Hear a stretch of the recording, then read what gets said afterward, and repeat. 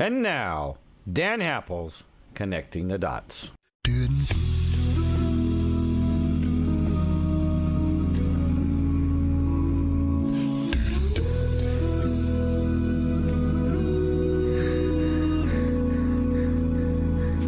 If tomorrow all the things were gone, I'd work for all my life, and I had to start again with just my children and my wife. I thank my lucky stars to be living here today, where the flag still stands for freedom, and they can't take that away. And I'm proud to be an American, where at least I know I'm free. And I won't forget the men who died, who gave that right to me. And I gladly stand up next to you and defend her still today. 'Cause there ain't no doubt I love this land. God bless the USA. God bless the USA. Well, good Sunday afternoon. Welcome to Connecting the Dots with Dan Happel. Today, my guest is Robert BEVIS, and Robert has a business in actually just a little west of Chicago in Naperville, Illinois. It's called Law, Weapons, and Supply.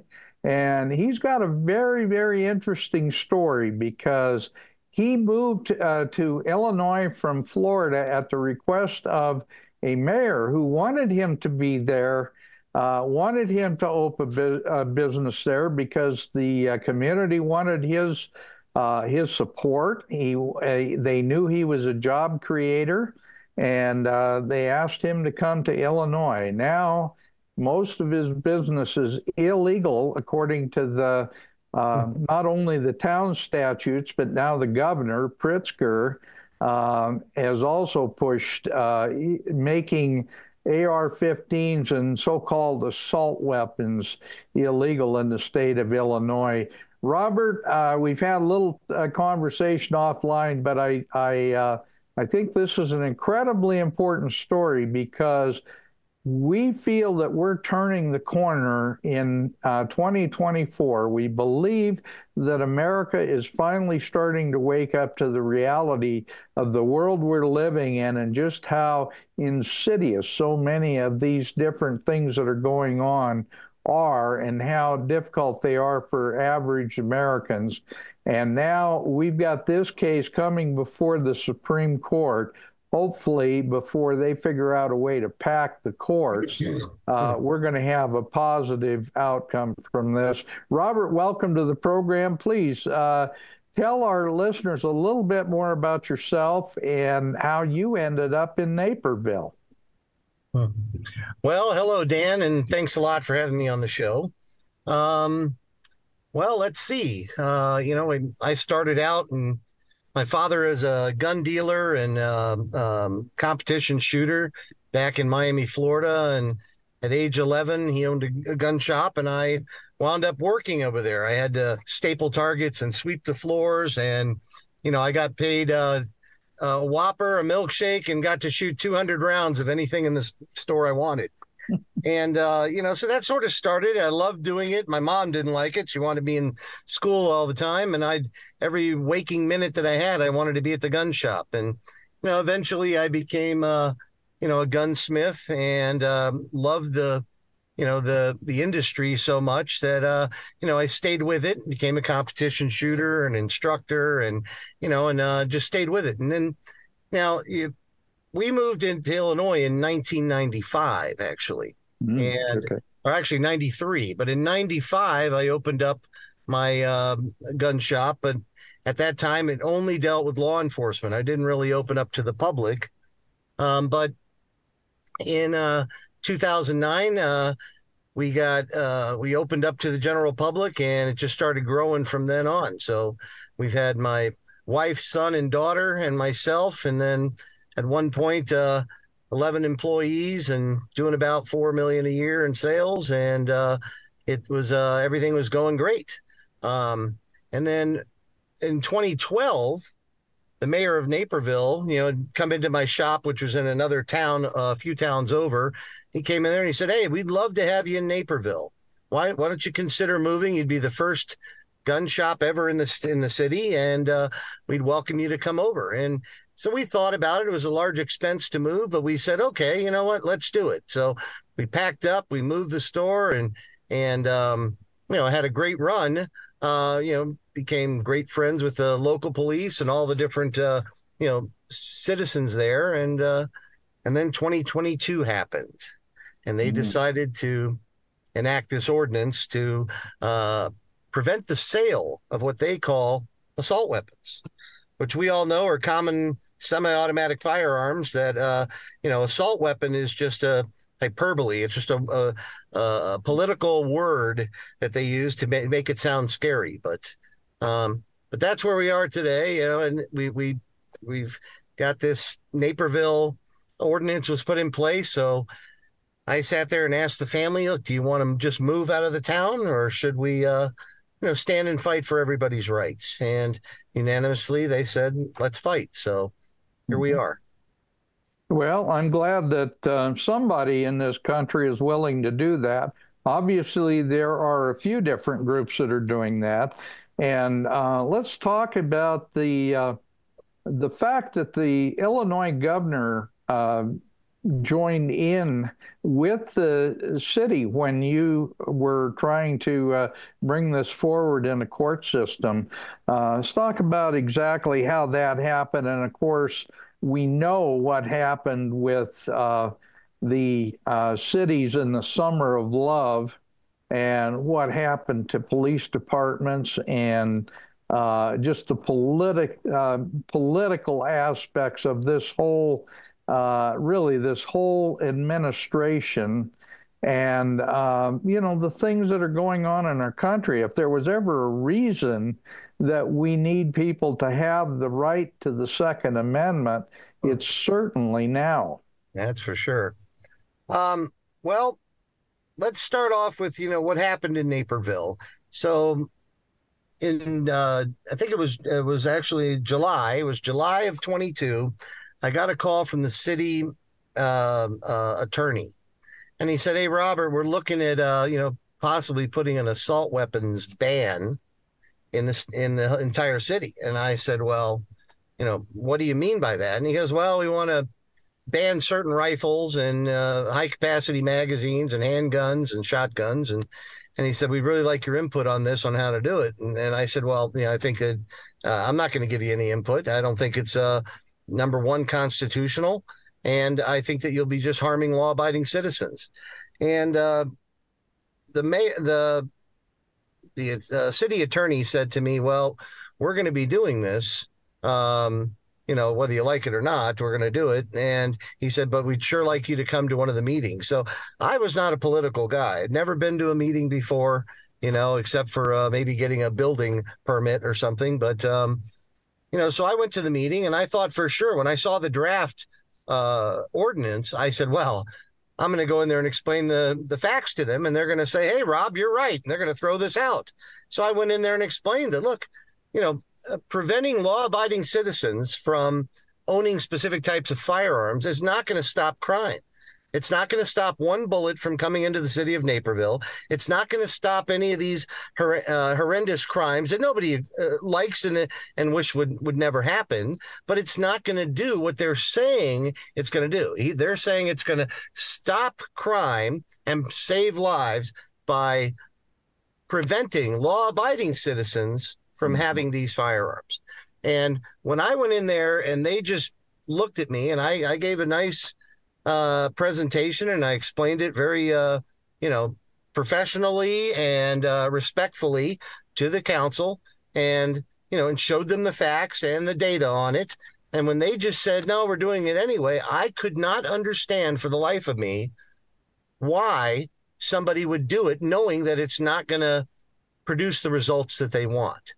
And so I was dumbfounded. And I started researching a little bit and talking with a few groups, and I figured out that, hey, the councilmen, they're there to protect their seat or to try to get a seat in a higher office somewhere, and they're going to go with whatever they think is going to make that happen. So it's all political theater.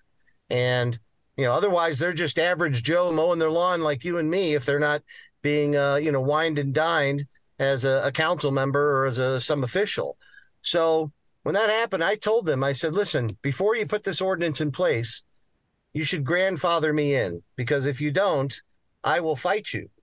And they said, well, if we do that, then all the FFLs, the kitchen table FFLs are going to fight them anyway. And I said, but they don't have any teeth. I do. And I will fight it till the end. And well, they enacted that ordinance. So I said, challenge accepted. And here we are. We filed a lawsuit against the city of Naperville. And then I thought to myself, hey, we've got some money in the bank. We could fight this for years to come. We could do fine. What I didn't account for was the loss of revenue that would happen. Mm-hmm. And the reason that happened is because of the media spinning it, saying that, I'm going out of business. They're going to run me out of business and I'll be gone. And so customers started going elsewhere to buy their firearms. And my revenue dropped about 80% in a matter of 3 to 4 months. So that was a big hit. And then along comes the state of Illinois, and they introduced this new Protect Illinois Communities Act, which is basically the same thing Naperville did, but even further. And when that happened, I went ahead and teamed up with the National Association for Gun Rights, and they helped me put the case together and actually enjoined the state of Illinois also in the lawsuit. So we are the lead case in the state against them. All the other cases have been combined with ours. And we are now, next week, we're filing a writ of certiorari or cert to the Supreme Court, requesting them to step in and stop this unconstitutional law. Mm-hmm. Well, and rightfully so. One of the things that is, and I did read through the legal brief that the Seventh Circuit sent with their decision on it, and it's the same thing. You're exactly right. They use a very scary term when they use assault weapons. And, the fact is AR-15, AR-10, they're just basically an extremely good platform to put mount a lot of different accessories on. And they're virtually indestructible. There's a reason that platform is so successful, because, I've got all kinds of different firearms, Woodstock 270s, Rugers, Weatherbys, you name it. But I prefer to use that particular platform because I don't have to worry about weather. I don't have to worry about them getting beat up when you go out to the range.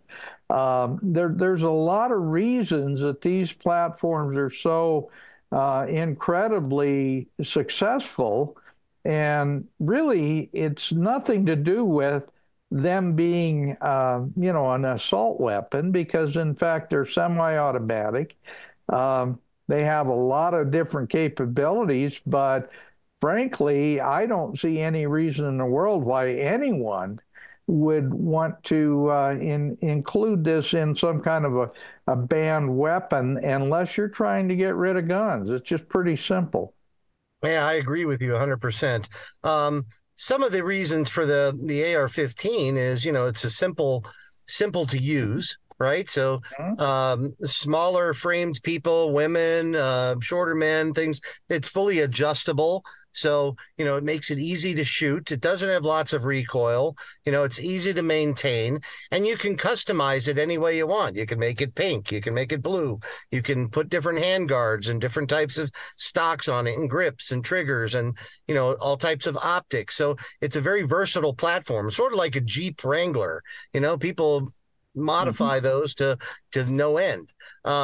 So that's one of the reasons. But I mean, that the gun is such a great platform. But what they're doing is they're saying that, hey, this rifle, calling it an assault weapon. Number one, I don't know what an assault weapon is. If I hit you in the head with a marshmallow, I guess I've got an assault weapon. I've assaulted you with an assault marshmallow, right? Because assaulting is when you're assaulting somebody, usually verbally, but calling it an assault weapon, it could be anything: a pencil, a fork, a spoon, a marshmallow, a brick, anything could be an assault weapon. But they say that it's, militaristic assault weapon. They try to add on to it to make them sound even scarier. But the average person thinks assault weapon. What do they think of? They think of a Ma Deuce shooting 50 cal, full automatic ammunition and cutting right through tanks. That's what a lot of people think. But when you're not a critical thinker and you just sort of follow the crowd, that's the impression you get. Well, this rifle, the caliber is 22. It's a very small diameter caliber. In fact, most states won't allow you to hunt deer with it because the caliber is too small. Right. But they say, oh, no, it'll blow your arm off. You listen to some of these anti-gunners and the things they say, and, you're amazed that they can try to make laws on things they know nothing about whatsoever. Yeah, you're really right about that. And incidentally, I did see that they were banning 50 caliber weapons. Yep. And 50 caliber ammunition. And I can tell you from personal experience, that is certainly not a weapon that a gangbanger is going to be using. That's just that simple. They're expensive. The ammunition's expensive. And frankly, they've got a horrific amount of recoil. And I don't, nobody's got machine guns. So you're talking a Dakota 50 cal, something that's a single, a bolt action weapon with 50 caliber. I was surprised that 50 caliber was in that same category. And it just shows, like you say, it's not about the weapon. It's about really trying to promote gun control any way you can do it. That's absolutely correct. You're absolutely right. The 50 caliber, why they threw that in there, I have no idea either, because you know as well as I do, a 308 or 270 or any of these other hunting rounds do a heck of a lot more damage than the 223 or 556 would ever do. And they're more accurate and they shoot a longer distance. Right. So I have no idea why, but one of the other things that they always seem to bring up is they say, nobody needs 30 rounds. When they talk about high capacity magazines, nobody needs 30 rounds. And I actually spoke with one of the council members before they enacted this, and she's a military lady. And so she was in the military, and she was actually a prosecuting attorney. And I spoke with her, and she said to me, she goes, why would somebody need more than 10 rounds? And I said to her, well, why do you put more than 2 gallons of gas in your car to go to the grocery store? You don't have to refill it all the time, right? Maybe that's the reason. I said, but in a defensive situation, let's say you're at home and the bad guys, we have another, uncivil or civil unrest, and you've got another riot going on, right? And someone comes beating on your front door. So you lock yourself in the bedroom with your kids and you pull out your handgun, right, with 10 rounds in it. And when he's knifing through your bedroom door and finally busts it open and you fire those rounds, and let's say in the 9th round, it knocks him down, congratulations, you stopped him, right? What do you do about the other 6 guys coming in behind him? And she said something to me like, well, if you can't hit him in 10 rounds, you shouldn't be shooting anyway. And I was like, what? What does that mean? You don't defend yourself if you're not very good at it. Right. So it's just idiotic things that they say that drive me crazy. And, for them to say that, law-abiding citizens shouldn't have these guns to stop, shootings. Well, that's to me, that's like saying, to stop drunk drivers from killing sober drivers, just don't let sober drivers drive. That's exactly what they're doing, Robert. That's exactly what it's all about. It isn't about stopping crime. it's about stopping law-abiding citizens from being able to defend themselves from crime. Now, we saw this in the Summer of Love. Okay, we saw it in the Summer of Love.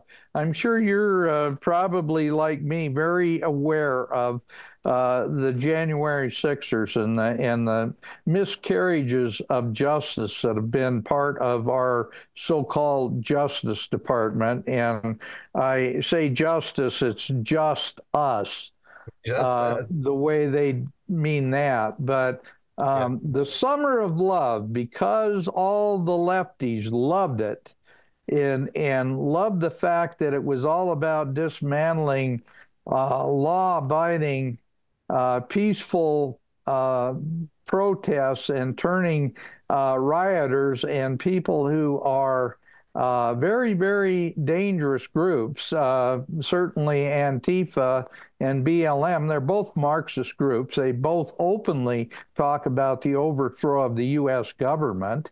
Okay, it's very much a part of their but yet, because they were the flavor of the month for the liberals, it was called the Summer of Love, in spite of the fact that they burned down large sections of cities all over the country and destroyed businesses and killed people and killed police officers and certainly hurt a lot of people. It was all about the Summer of Love. Now, they wouldn't possibly go after these groups, but they want to go after law-abiding citizens. It's pretty obvious to me that it's never been about crime. It's been about control. It's been about taking away your ability as a citizen to protect yourself from all the crap that they've got planned for us. That's right. What they want is just control over you.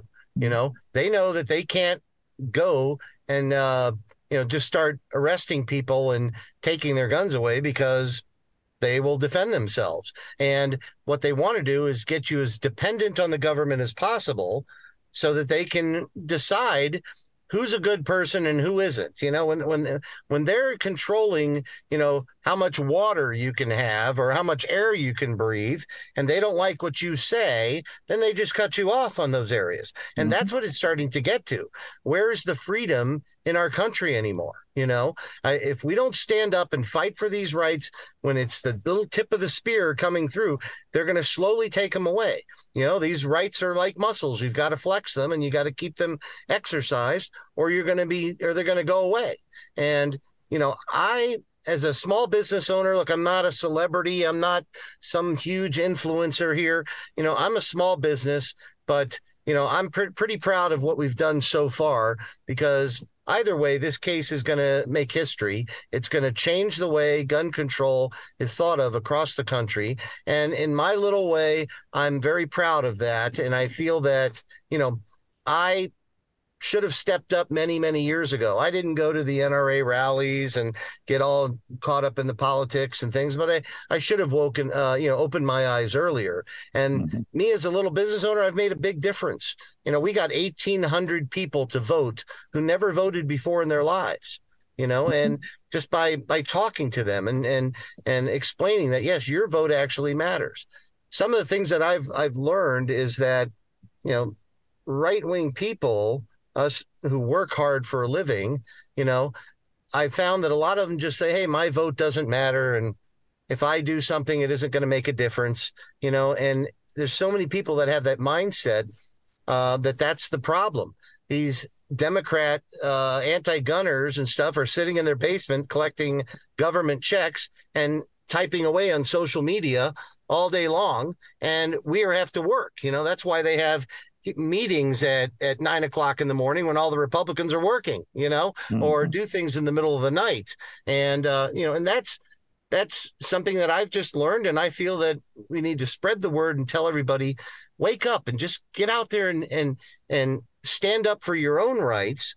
Talk to people, talk to your neighbors, the people close around you, and get everybody to go out and vote for these, for the right people, because we actually control things if we can vote correctly, and we outnumber them. So, I think, that's my biggest message to people, and I'm trying to do that by but risking my lifelong business here at this, and I just wish I could do more, but I'm limited as one person, and with a business that is now doing 20% of the business it used to, so Right. it's pretty rough. Right. Well, let's talk about that business, because Sure. you had a great relationship with local law enforcement. Mhm. Naperville is just west of Chicago, a little bit west of Chicago, a little Yeah, about south. 20 minutes. Yep. Yeah.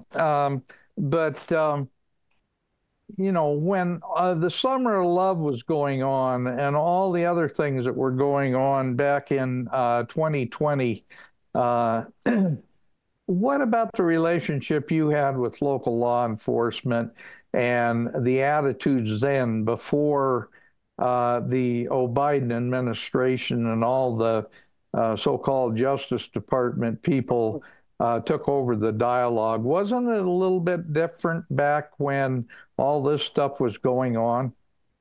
Yes, I would say it was.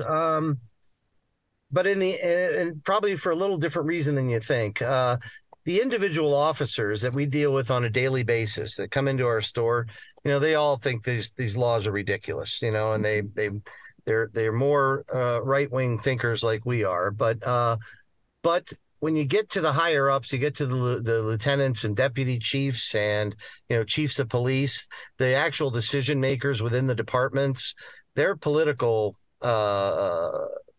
fuel. Animals. Yeah, they're fueled by political issues, and and they're controlled by the mayor and things like that. So our relationships with the departments themselves has deteriorated quite a bit. Where you would sell them all of their firearms for the entire department. Well, that doesn't happen anymore. Now you still have individual officers that come in and support us, and and I've had local law enforcement go around to all of the officers in their department and pass around a hat to throw some money in to help us. And I've had different federal law enforcement guys come out and actually put a day's labor in at my gun shop. We just want to help, so put us to work. What can we do for you?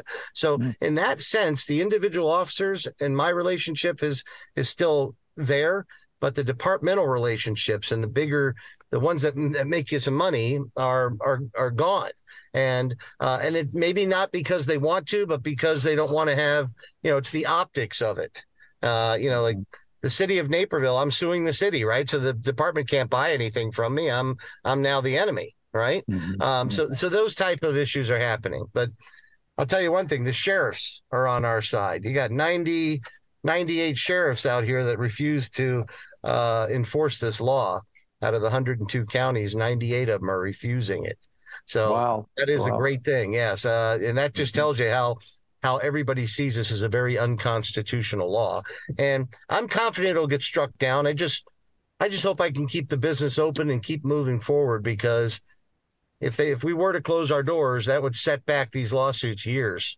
And we'd be back to, the circuit court level. Because if they file a motion to dismiss because I'm no longer there, believe me, those Seventh Circuit judges would give it to them in a second. So we got to keep things going, and it'll bring me into some of these solutions I have for some of these assault weapons ban that they call it.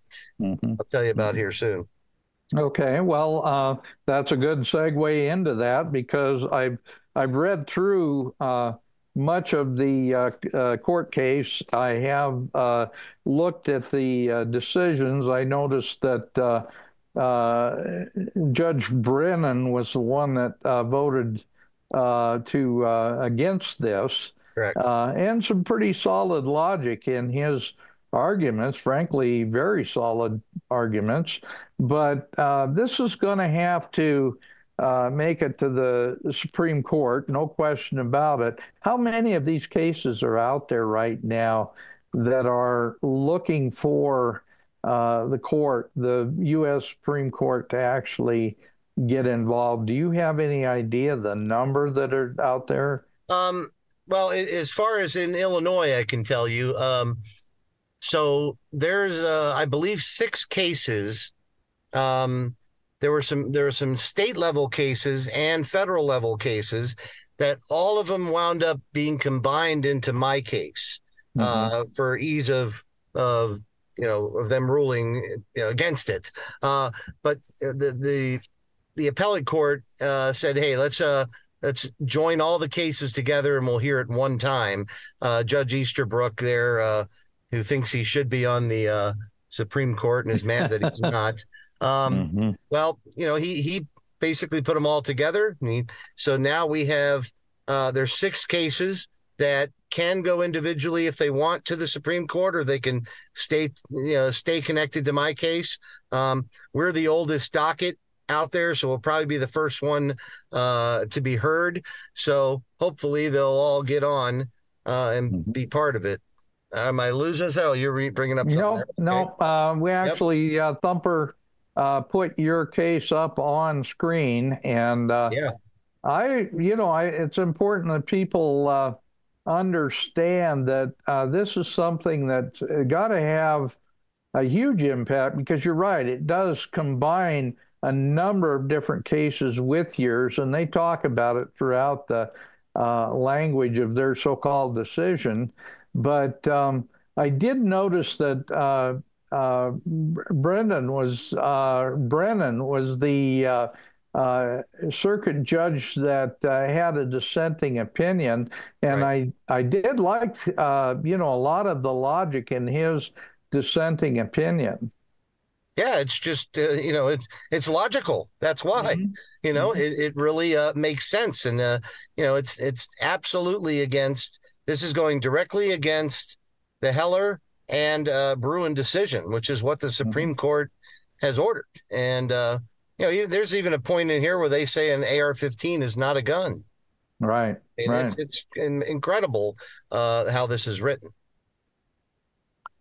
Well, I know that you're dealing with attorneys on this, but can you talk a little bit about your what you plan to carry forward to the Supreme Court? Well, no, I really can't talk about the specifics of it, but it isn't much different than what we've been arguing from the beginning. This is our constitutional right. You can't use interest balancing to decide whether or not a right is valid, right? You can't say that, hey, because,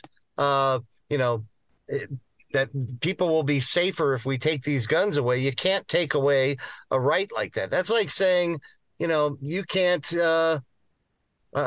can no longer practice your religion, but, the Second Amendment is the only right that says shall not be infringed, right? It's the only one.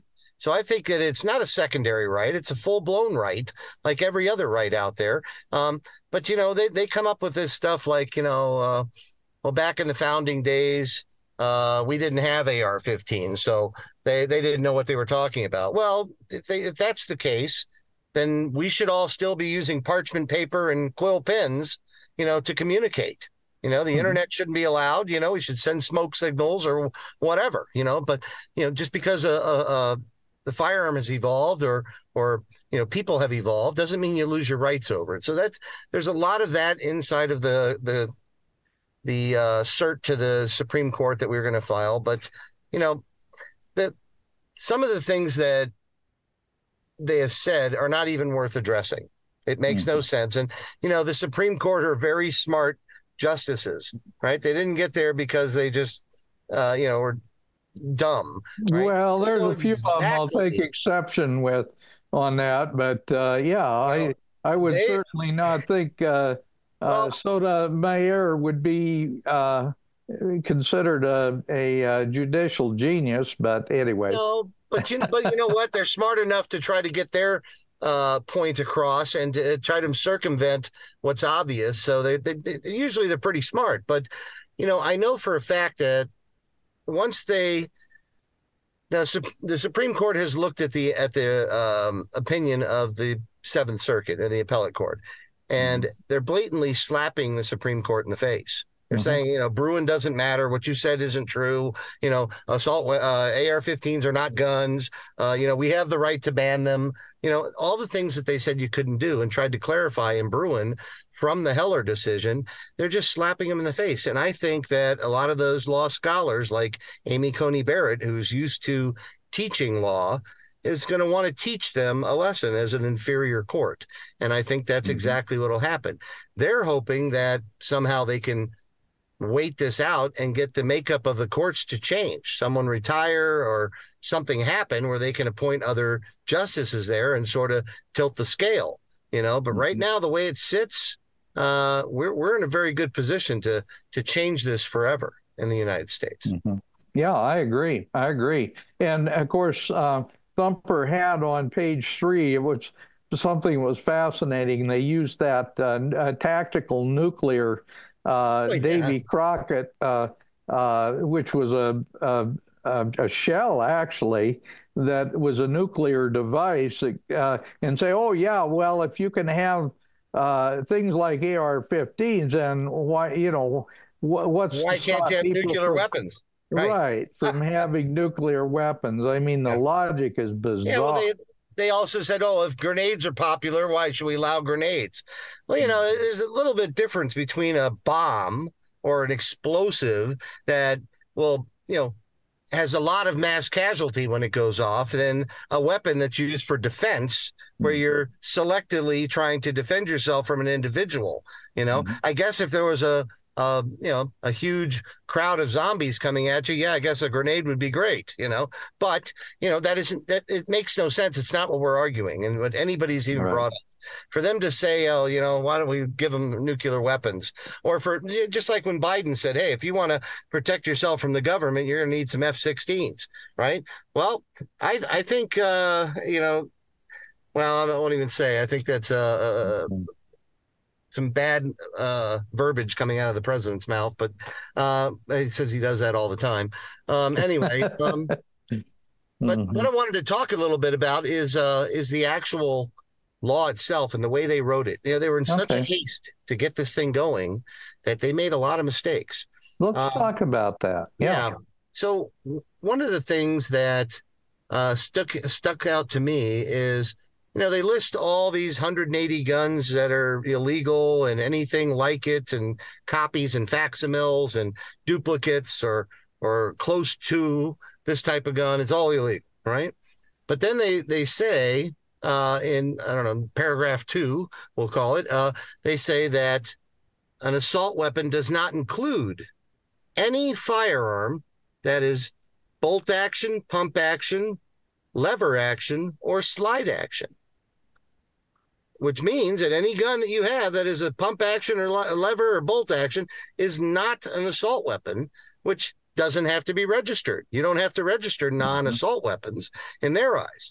So what I did is we took a AR-15 bolt, the actual bolt from the gun, and we modified it in a way with the CNC machines. I'm a manufacturer as well, so we have some CNC machines and stuff, and we altered that bolt to allow it to bypass the gas system of the AR-15. So by installing this bolt, the gun then becomes a bolt-action rifle. You can't fire it in semi-automatic mode. You fire it one shot, and you have to charge the handle and fire it again.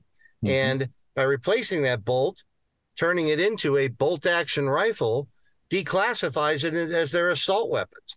And I'll tell you what, I think I've sold as many bolts as they have registered guns, under this law. So that is it's a huge help. And the other thing is that these laws are literally copy and pasted across the states. If you read the verbiage in it, it's the same as California and New York and New Jersey and Washington and Colorado, everywhere. So one of the things I'm hoping is that we can get this word out to people that, hey, if they buy these bolts from us, they can turn their guns into, bolt action rifles and prevent it from being classified as an assault weapon. In fact, there are gun shops in Illinois right now that are selling AR-15 bolt action rifles because of the conversion. So that's something that we offer. That's one of our solutions. Another one was they also said that an assault weapon is not something that is unserviceable or made permanently inoperable. So unserviceable means it doesn't work as intended. So we have also have a solution for the firearms that we don't make bolts for. We can make the gun unserviceable, and it's basically welding a piece of metal through the ejection port and magazine well, and welding like a loop, like think of it like a horseshoe that's welded, and it locks the gun, or a big lock on the gun. The gun is unserviceable; it can't be fired, and it is no longer an assault weapon as well. So that's another option that we have out there, and we're doing quite a few of those as well. I'm sorry to hear that, because I think there are ways to certainly defeat that law without making the weapon completely unserviceable or inoperable. Well, it's easily converted back, though. It's not permanent. Is that okay? Yes, you just simply remove that. But if you were to remove it under current law in Illinois, for instance, if you removed it, the gun would then be an assault weapon again and would be required to be registered. The idea is not having to register this firearm. So that people have millions and millions of here, So right now, I think there's approximately about 2.3 million felons in Illinois that haven't registered their firearms. Right. And I agree with that. Incidentally, I'm sure you're familiar with it, because I'm sure you're familiar with weapons histories. But when the Japanese took over Singapore in the early spring of 1942, the British didn't have automatic weapons to speak of. That was one of the problems. They didn't have a lot, and they converted old SMLE Enfield rifle, bolt action rifles, into semi-automatic, into full automatics, by rigging some deal that would allow that bolt to move very quickly. Now, anybody that wants to be illegal could be illegal, and that's kind of the point of all this. Right. It's not the law-abiding citizens you need to worry about. You need to worry about the guys out there that that can basically create a weapon in a prison. And there's been numerous instances of that. Why are we going after the law-abiding citizens instead of just doing a good job of going after the lawbreakers? Well, I have no idea, why they do this and why they blame the gun for the problem all the time. We don't blame the car when they get in, when there's a DUI accident. We don't blame the car. We don't say, hey, we got to take that specific car away because there's so many of them are out there, driving drunk, or drunk drivers are using them to crash into people. Nothing like that is said. There's other ironic things that go on, like in Naperville here. There's actually like 4 marijuana dispensaries here in Illinois. I mean, in Naperville, right? That's federally illegal. It's a class 1 narcotic. The federal government does not allow marijuana sales. All right. In fact, if you try to buy a firearm and you are a user of marijuana, whether it's a prescription or not, they will not give you a clear background check. But here I am, the federally licensed firearms dealer, lawfully dealing in firearms, and I'm the bad guy. They've got 4 dispensaries selling marijuana all over the place, and I don't know what the statistics are on people, smoking marijuana and walking in front of a train or whatever happens, but I'm sure there's a lot of deaths caused from that, but none of that's ever mentioned. It's always the firearms, the problem.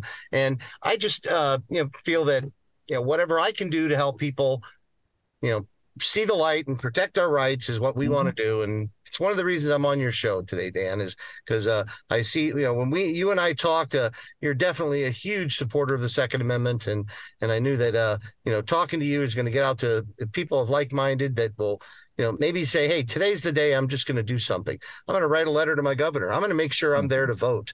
I'm going to express my exercise my rights, whatever they are, and not let people take them away, and talk to those family members or those friends that, that see it a different way, and maybe talk a little bit and explain some of the positives of owning a firearm. Let me tell you, you look at what Russia trying to take over Ukraine has had, right? Ukraine has fought them off. Look, Russia's a superpower. Right? I mean, they just overwhelm them by enough people and go in there and take it over. But they haven't been able to do it, and they didn't have many arms. They weren't well armed, So we not only protect ourselves from foreign invaders, but those domestic as well. And the way I see this government going, we might have to defend ourselves from them. Mm-hmm. Well, and Robert, that's what the Second Amendment was about. It was never about duck hunting or sport shooting. It was to allow the American people to never have to worry about their government becoming so despotic that it took away all their rights and gave them the opportunity to defend those rights. That's what the Second Amendment has always been about. And anybody that denies that does not recognize what our whole history is. Our founding fathers, all the writings that they did, literally hundreds and hundreds of writings explaining why they thought it was so important to have the right for average Americans to be able to arm themselves and be able to fight in case the government took over and control them, because that's exactly what happened under the British rule. That's right. And history has shown it everywhere. First thing they do is start a gun registry. Then they disarm the citizens, and then they take their guns away completely, and then nobody has any rights. You cannot fight back. Like right now, this registry is the very first step that's happening. And, what we've heard, there's a lot of rumors out there. And right now, it's Governor Pritzker is looking at, he has an emergency order that's pre-written that's going to do a complete prohibition of the firearms in Illinois. And he's using the context of, since we aren't, responsible enough to register our guns because of the lack of compliance with the registry, that we can't be trusted to have them. And he's supposedly going to, issue this emergency order as soon as the next mass shooting happens, that they call it, but they don't talk, next mass shooting, whether it's in Illinois or not. But there's a mass shooting every weekend in Chicago, every weekend. They don't even talk about them. No, it's so natural.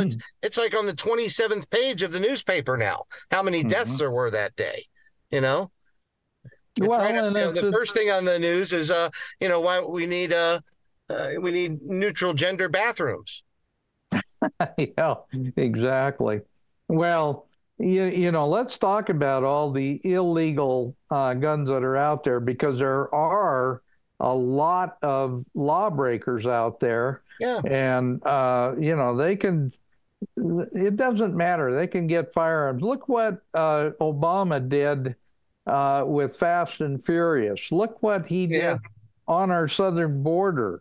Our own Justice Department was part of that program that sold thousands of weapons to the drug cartels and the gangbangers down south of the border. It was to create the kind of chaos that they could use as a soundbite to try to clamp down on legal firearms in the United States. This is the kind of crap that, people are losing respect for law and order in this country for good reason, because law and order is so subjective anymore that you got to look at who's behind all this stuff.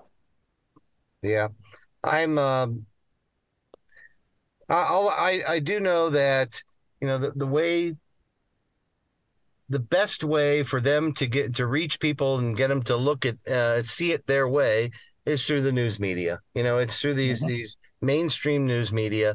And, when they sit there and they'll say, oh, we just had, 12 people were killed at this mass shooting, right? But they don't say, that, hey, it was a deranged person that's been on this lithium and mental medication and has had 4 or 5 run-ins with the law and, and killed these animals first and then graduated up to going and shooting up a school or something like that. They don't bring any of that up. They simply say, oh, it's the AR-15. It's these assault weapons. This is what's, they shoot 1 million bullets a second, and that's what's killing everybody. But, if you look at the history, there's what? I think there's 40 or 400 million, or no, I'm sorry, 40 million AR-15s in the country. And there's been, 16 shootings in the last 20 years with an AR-15. Yeah. What happened to the other 40 million? They're all law-abiding. They're the people that own them. And then if you look at the statistics on how many people actually defend themselves with a firearm on a yearly basis, using the CDC's numbers and stuff, it's anywhere between 500,000 and 3 million times a year. Mm-hmm. Now, and there was something else that was brought up in the court case there where they said, we cannot prove that these firearms are used for self-defense. They say, unless you've actually used the AR-15 to defend yourself and shot somebody, that we can't count those numbers of where you just pulled it out and the guy ran away, or you have it in your house because in case they break in, that gun is there to be used to protect yourself. They say, oh, you actually literally have to shoot somebody with it before you can count it as a number. And those type of flipping the numbers all the time. They call crime guns, for instance. A crime gun. Do you know what that is, Dan? What a crime gun is? Well, I guess I don't. Yeah, well, a crime gun is, you would think, a gun that's been used in a crime, right? Mm-hmm. You would think. No, if you get, let's say your friend of yours is out hunting and he took 10 guns with him, and him and a few buddies, they went out hunting for deer, and on the way back, they, I don't know, one of them had one too many beers and got pulled over, and he was over the legal limit. Well, they confiscate all those guns and then they throw them into the pile of crime guns. Mm. If you have domestic battery or domestic violence claim against you, they come and take all of your guns from your house here in Illinois, because if you get charged with that, you're guilty until proven innocent. So they come and take all your guns. Those are all crime guns. And that's where they get these numbers from. They misconstrue so much information out there. And then the media gets it all wrong and mixes it all up. And then everybody else starts talking and it gets even further mixed up. And there's no critical thinkers anymore. There's nobody out there that really looks at this and says, they all come to me and they say, oh, I might as well register my gun because they already know I have it anyway. And I say, well, then why do they want you to register it if they already know? Yeah. And they're like, well, they have to know. I said, no, they don't know. But those type of things are just what I see so common. And maybe it's because I'm in the industry and I've had, very narrow vision, and I've been doing the same thing for so long that, it just blares out at me. But how do we get it to blare out to everybody else? What can we do? Mm-hmm. Well, what they're doing is that they're trying to criminalize, and they're trying to find a statistic that backs up what they're trying to accomplish. And, I noticed in that court case, they said Mark Twain, Clemens said, famously said, there are 3 kinds of liars. There's liars, there's damn liars, and there's statistics. And I love that saying because it's true. They use statistics in any way they can, and it doesn't matter how accurate those statistics are. Now, in that brief I read, they said 48,000 deaths per year from firearms. Well, in what context? Exactly. And where? And does that include how many countries or what locations are, they're just, they use statistics in ways that are really, they're just outright lies. It's just a matter of how you want to interpret it. All right, Now, math is interesting, isn't it? it is. Yeah. Math is very interesting. And then, of course, we've got groups like the World Health Organization who happen to say that let's produce as many vaccines, COVID-19 vaccines, even though they're unproven and untested. Let's make sure everybody in the world gets one. But they're also the ones that are behind all these so-called statistics about crime with firearms. And they're the ones, naturally, a UN organization, that want to ban all firearms for all law-abiding citizens. Mm-hmm. You know, it's fascinating, the groups that are part of this whole propaganda campaign that's geared against our Second Amendment right. It is. It really is. Yep. Yeah. Well, you talked about their court case. I'd like to find out what some of the other outright lies that were part of their defense of these unconstitutional laws. Can you give us a full rundown of some of the things that they were promoting? Gosh, there's so many, and my mind is so full. I can't even begin to tell you how many. There's tons of them. What I'd like to do, though, is I'd like to get Hannah Hill, who is one of the coordinators over at National Gun Rights, to come on your show and literally break it down, piece by piece on that. Now we had a video of Hannah. Now, I don't know if you have that. I got it. Thumper, that's the video. It's not the one about 2023 being the big year of the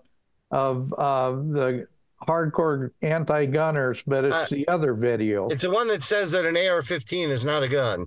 Yeah, he's got it. We can go ahead and why don't we that. play that and listen to what Hannah has to say? Yeah, give me just a moment. Let me have it all queued up here. So okay, sure. Give me a minute.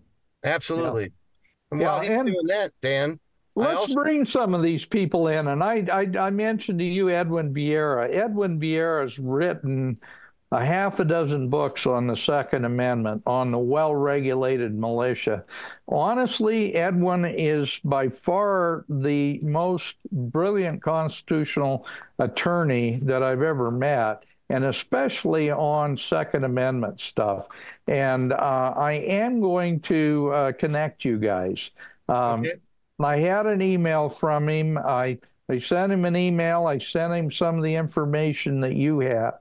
And he said, well, he may not like what I've got to say, but you're welcome to connect us. So I'm going to go ahead and give you Edwin's phone number off air and contact information, because he's a brilliant constitutional attorney. He's had 5 cases before the Supreme Court and won, I think, 4 of those 5. And at the same time, he set landmark legislation as well. Is this the lady you were talking about from the National Association of Gun Rights? That sure is. That's Hannah Hill, and this video is going to talk about our latest injunction to the Supreme Court that was denied, but the positives that go along with it. So yeah, we should play this video, and it'll explain the case. Okay, good. The Supreme Court said no to our emergency appeal asking for a stay of 2 state and local gun bans in Illinois. But that's not all bad news, because there's a very good chance they said no because they're waiting to weigh in on the merits. And they know that your National Association for Gun Rights is about to bring them an official cert appeal so that they can do just that. This is especially true because the 7th Circuit literally washed their hands of our lawsuit and refused to reconsider the 7th Circuit panel's anti-gun ruling. That literally leaves us nowhere to go but the Supreme Court on the merits this time. So, there's a lot going on here, and we still have 6 other lawsuits challenging gun bans all across the country that are also moving along. But before I get into all that, please take a moment right now to like this video and subscribe to our channel for updates. And even more importantly, I'm going to ask you to click the link in the pinned comment below and make a generous donation to our legal war chest. Seriously, the backing of gun rights supporters like you is why we are able to go to the Supreme Court and ask them to strike down gun bans nationwide once and for all. So please join us today and help us see this fight home to victory by clicking the link below. All right. So our lawsuit, BEVIS versus Naperville, was originally filed a little over a year ago in response to an AR-15 sale ban enacted by Naperville, Illinois. Our friend Rob Bevis is a local gun store owner there in Naperville, and he was literally recruited by the city back in the day to bring his store to Naperville. So you can imagine the betrayal of having that city then turn on you and literally pass an ordinance that could put you out of business. And that is what he was dealing with. So we partnered with Rob to file a lawsuit to stop that. Rob is our individual plaintiff on the lawsuit, and when Illinois passed a statewide assault weapons ban later that year, all we had to do was expand the Naperville lawsuit to also include the state ban. Now, we lost at the district court, so we appealed to the 7th Circuit. Unfortunately, we drew a 3-judge panel with 2 solidly anti-gun judges. And so the ruling went about like you'd expect. Or maybe it didn't, because while you expect anti-gun judges to rule against the Second Amendment, you don't really expect them to say that AR-15s aren't guns at all as far as the Second Amendment is concerned. But that's exactly what they did say. So, we immediately asked for rehearing at the 7th Circuit, a process called en banc review, where all 14 judges on the 7th Circuit would vacate the panel ruling and rehear the case. Now, we asked for that because it was the last lower court box to check before officially appealing to the Supreme Court. And the Supreme Court, since Bruin, has been reluctant to get involved with gun cases that haven't fully gone through that lower court process. For instance, there are 3 gun-related cases that the Supreme Court granted cert to this year. All 3 of those asked for en banc review at the appellate level. 1 case got it, the other 2 were denied. The point is that all 3 of them went through the process of at least asking for it and having the appellate court say no or actually say yes and give them an en banc ruling. By the way, one of those cases is United States versus Rahimi, which challenges federal gun prohibitors based on civil orders where no crime has actually been committed. And the other 2 are Cargill versus Garland, a bump stock case, and NRA versus Volo, which asks if the New York government can put pressure on banks to deny financial services to gun rights organizations like ours.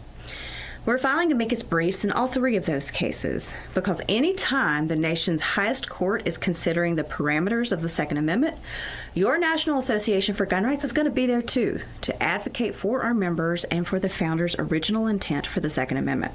So stay tuned for updates soon on those specific cases and what we're telling the courts in each one. Anyhow, it was important to us to give that 7th Circuit the opportunity to rehear the case en banc because we believed that that would give us the best chance of having the Supreme Court ultimately take the case. Besides, with where we're at in the Supreme Court calendar, we honestly wouldn't lose any time because even if they were to officially grant cert tomorrow, let's say, we would not have oral arguments on the case before next fall. So it didn't hurt anything timeline-wise.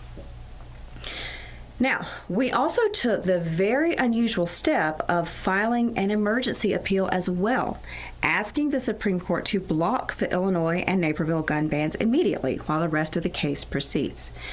To be clear, this was not asking the Supreme Court to overturn the 7th Circuit's ruling. This appeal wasn't going to affect the underlying case at all.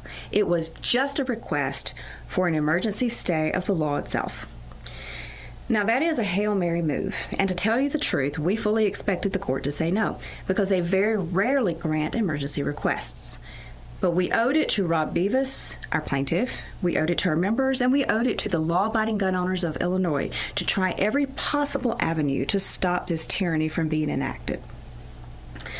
Justice Barrett took the unusual step of actually looking at our case and demanding a response from Illinois on why she should not block the gun bans.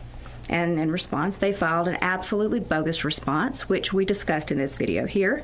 So be sure and check that out if you want to hear those fun details. But while we waited, the 7th Circuit unanimously refused to reconsider the panel ruling that said that AR-15s aren't guns, and they denied us en banc review. Now, there's nowhere to go, literally, but to the Supreme Court on the merits, on the case itself. And that may be exactly why the Supreme Court said no to our emergency appeal on Thursday.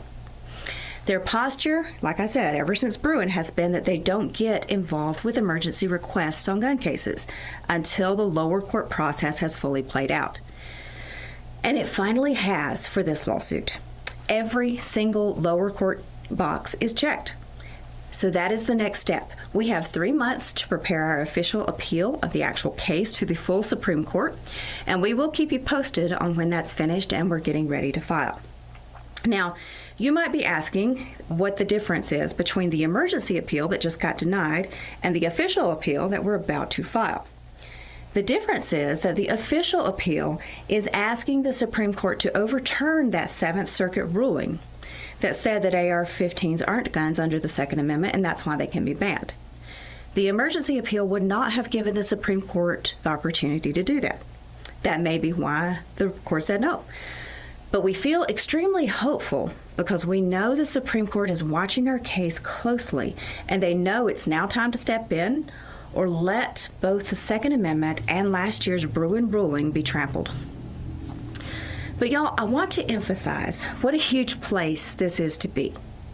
Because our goal when we filed our 7 lawsuits across the country against gun and magazine bans was to get a nationwide Supreme Court precedent striking down so-called assault weapons bans once and for all. And a year and a half later, we're about to ask for that ruling. None of us can predict the future, but all I want for Christmas is for Justice Thomas to shred that Seventh Circuit ruling that said that AR-15s aren't guns. Now, what about all our other gun ban lawsuits? I'll tell you that in just a minute, but really quick, we want to tell you about a very exciting upcoming giveaway. Do you like the idea of winning a very cool pew-pew? I'll sign up for that. How about a super cool truck to drive it around in? I'll sign up for that as well. Well, then you're in luck, because we're giving away this truck.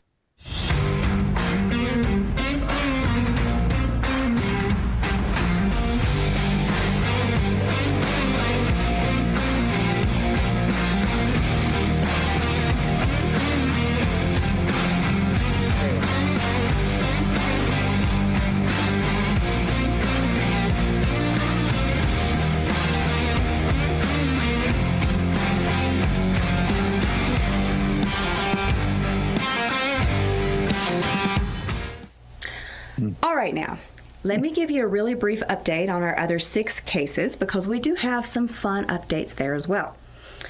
We have one other lawsuit that's currently at the appellate level, and that is our Connecticut lawsuit challenging their 2013 assault weapons ban. When that gun ban was passed, we promised our members that we would come back and sue over it. And once we had a legal arm in place and the Bruin ruling for ammo, we did just that. Once again, to no one's surprise, we lost at the district court in yet another outrageous ruling that we discussed in this video. We've appealed that case to the Second Circuit, and it's in the initial briefing stage. Now, also in New England, we have a lawsuit challenging Massachusetts' assault weapons ban, signed into law by then Governor Mitt Romney. We've been waiting quite a while on the district court to rule on that one, and since the judge called the Second Amendment a suicide pact in oral arguments, we're not exactly expecting that ruling to be favorable. But when we get it, we will appeal that to the First Circuit. Speaking of cases we're waiting on, we challenged the city of Highland Park, Illinois' semi-auto ban as well. That case is stalled at the district court level, but that's probably because the Naperville case is the one that took off. And the judge is simply waiting to see how that one turns out so that he can then apply the precedent to the Highland Park case. We've also sued over Hawaii's AR pistol and magazine bans. And that case was on hold for a while, waiting on the California gun and mag ban cases to be ruled on by Judge Roger Benitez. Those rulings have come down, and the cases are now back at the Ninth Circuit. We have a scheduling conference on our case in January to discuss if we want that lawsuit to go forward or if we're going to wait on what the Ninth Circuit does. That brings us back to Colorado, where your National Association for Gun Rights is located. We have 2 lawsuits here, one that challenges the Colorado magazine ban, and the other challenges 4 local AR-15 bans also in Colorado. These cases, both of them, have gone through the full discovery process, and we've officially asked for summary judgment. That means that we want to skip a trial because this is just about whether these laws violate the Constitution. There's no determination of facts that needs to happen, which is what the trial process is for. So we asked the judges in those two cases to just skip that phase and give us rulings striking down the laws. We are waiting for the rulings in both of those cases. But we did have one annoying hiccup happen in our magazine ban case. So our argument is that since standard capacity magazines are in common use, you cannot ban them under Supreme Court precedent. Thumper, let's So go the ahead and leftist stop attorneys at this actually got point. the judge, a Biden appointee, to throw out our... Okay. We'll just All right. stop at this point. All right. Yeah, Robert, this is, there's so many things going on, and I'm glad that we actually played that because the National Association of Gun Rights has really been stepping forward nationwide in Absolutely. carrying a lot of the water. But I've got a question for you. If I can connect you and with Edwin Vieira, and you find a good reason to introduce him to Hannah, would you do that? Of course. Yeah, sure. Yeah. Absolutely. I mean, he is a brilliant attorney, and he happened to be an NRA instructor for a lot of years. Yeah. On top of everything else. Now, Hannah is not an attorney either. The attorneys are Barry Arrington is our attorney, but Hannah is the coordinator for NAGR, the National Association of Gun Rights, and she has just been a pleasure to work with the whole time. I mean, when they contacted me, actually, they saw my fight going on. They contacted me, and when I told them what's happening, they flew from Colorado to Illinois the next morning and were there at my shop, and they actually made one of the city council meetings just because they wanted to help so much. So they are a very worthy cause. I've been a member of the NRA forever, and let me tell you, they wouldn't do a thing.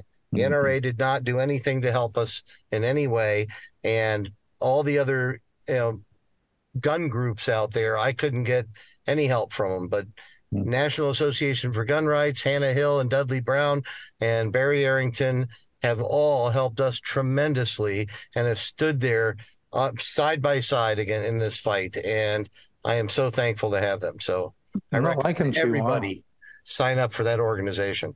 Yeah, as a matter of fact, I think we had better do that right now. I'm going to certainly try to support that organization. We'll put that.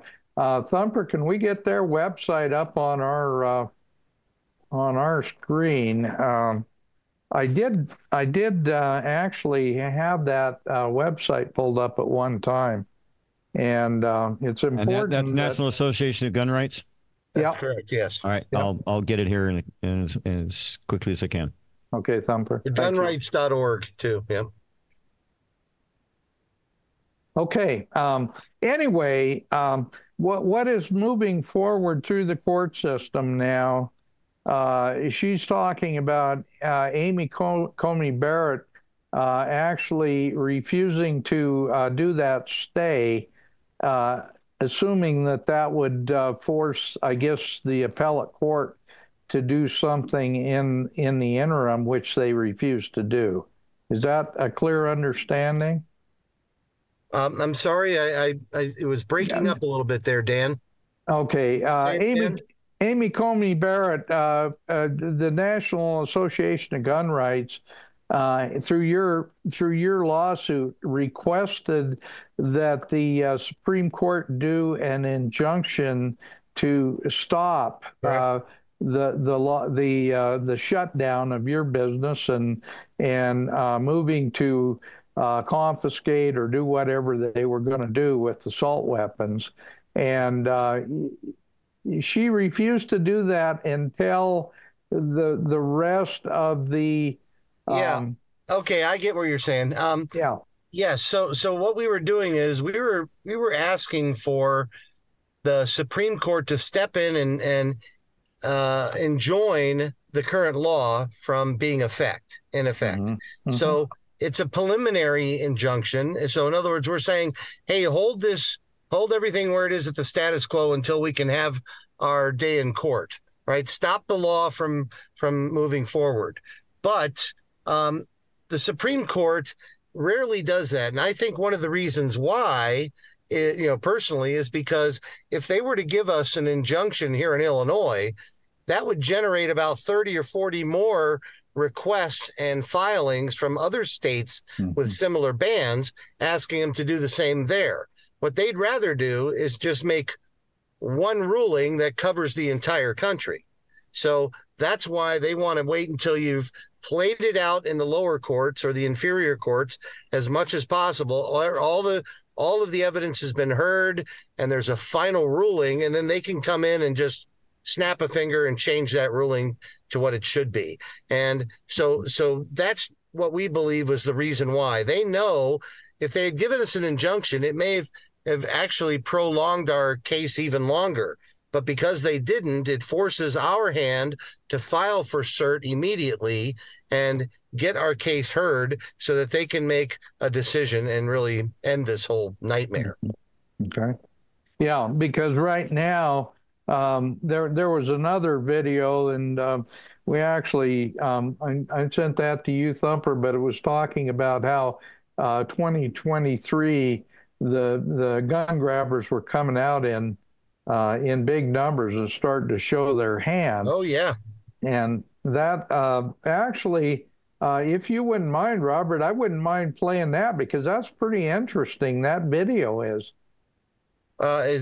Which one is that? What was it called? Because I'll find it. It's 2023 was something to the effect it was a great year for the anti-gunners. Okay.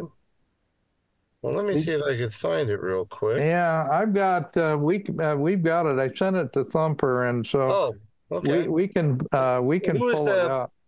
Who is that through Washington gun law, or who actually did that one? No, I can't tell you that. No, okay. I've got it ready to go, gentlemen. Okay, let's go ahead and pull that one up. Okay. Yeah. 2023. Biden's never-ending stream of executive orders, tomes of anti-gun legislation in both the House and the Senate, intractable legislators, Democrat governors acting as lords, endless lawsuits, and the ever-present boot of the ATF aimed squarely at the backs of our necks. What a year. And before you say, oh, you're just being a doomer. Yeah, I know. Look, there was a lot of great things that happened this year, too, actually. It's just not as snappy for the opening. But the truth is, none of the good stuff would have happened if it weren't for you, right? The bad stuff is a guarantee. Anytime we have a victory, it's because you sign petitions, you write phone calls, you go to state capitals, you go to hearings, you answer when we call. When we tell you what's going on, you're there. So, at the end of the year, thank you. Now let's get into it. Over the years, pistol braces have grown in popularity, not just from Second Amendment activists, but from shooting enthusiasts. Now, at the time, even Obama's ATF had to declare, when looking at it, that, hey, this does not make the gun more lethal or more dangerous. That's fine. Given enough time, the ATF saw us out here having a great time and enjoying the Second Amendment, and they said, no, we can't let that happen. So at the behest of the Biden administration, the ATF reevaluated their own rule and found, wouldn't you know it, we've been wrong this entire time about pistol braces. So their new rule basically states that if a brace is on a pistol, right, any rifle that is below 16 inches, it is now an SBR, which means you have to register it with the ATF, fill out forms, and then pay an extra $200 for a tax stamp. Let's just say that this rollout did not go the way they expected.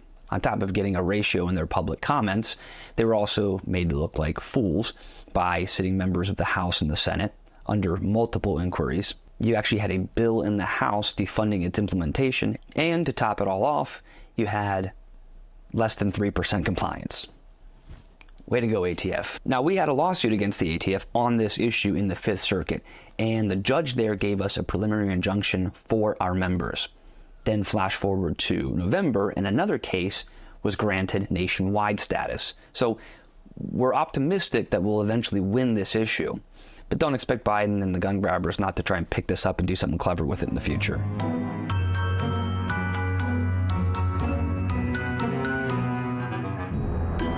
Constitutional carry has been our state-level flagship bill for almost a decade now. And at the time, people said it was wild, it was crazy, it was never going to become mainstream, it wouldn't become law. And to be fair, it was very tough at the beginning. It was hard to get sponsors, it was hard to get a vote, it was hard to even get a hearing on the issue. Well, flash forward, and now we have 27 of these laws on the books. This year with Nebraska and Florida. Sometimes we'll have a state affiliate inside the state working for years at a time, pushing pressure this direction, trying to curry favor, working very, very hard to get these bills passed, which would be the case in Florida. And then there's other cases where a door just opens up and we're able to seize the moment. That would be Nebraska. So our state affiliate, Gun Rights Florida, had been battling this issue for years. A number of things happened, some demographics, some seats changed hands, and thankfully, one of our guys actually accosted Governor DeSantis when he was running and said, would you support this bill? And publicly he said, yes, we will. So that, with enough public pressure and some political maneuvering and some punishment for certain Republican legislators, we were able to pass this bill. Now, strangely, it actually excluded open carry, which is wild, but we'll get back to that and we'll fix that in the future. Now, honestly, we thought Nebraska was kind of a long shot, to be honest with you. It's not that we weren't there and we weren't pushing legislation, we weren't trying, but it's that the committees that handled this issue were often basically controlled by Democrats from Lincoln and Omaha. So it was sort of DOA every time we tried to really push it. Well, what ended up happening, thankfully, was that probably the biggest thorn in our side, State Senator Geist, retired from her seat to go run for mayor. That and a few other things opened up the door. We seized it, struck while the iron was hot, and now we have it. So it just goes to show that with years and years of planning and strategizing and political pressure, you too can have an overnight success. Before I go on, I want to make a quick shout out to the guys at our gear shop. They're doing some really cool stuff. Look, I'm not a model, right? Anytime I put this stuff on, I'm only bringing it down. But if you imagine yourself looking all beautiful in this, you might like it. We've got cool hats, hoodies, t-shirts, pins, buttons, all that kind of good stuff. Check it out over here.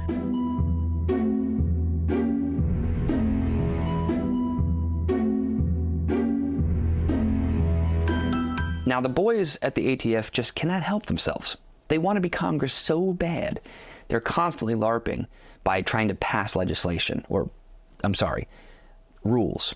These rules are really just laws that the Biden administration can't get passed through Congress or Senate because they don't have the support. 2 years ago, Biden's ATF decided they were going to go after Rare Breed Trigger Company. It's an American gun parts company that had patented the force reset trigger.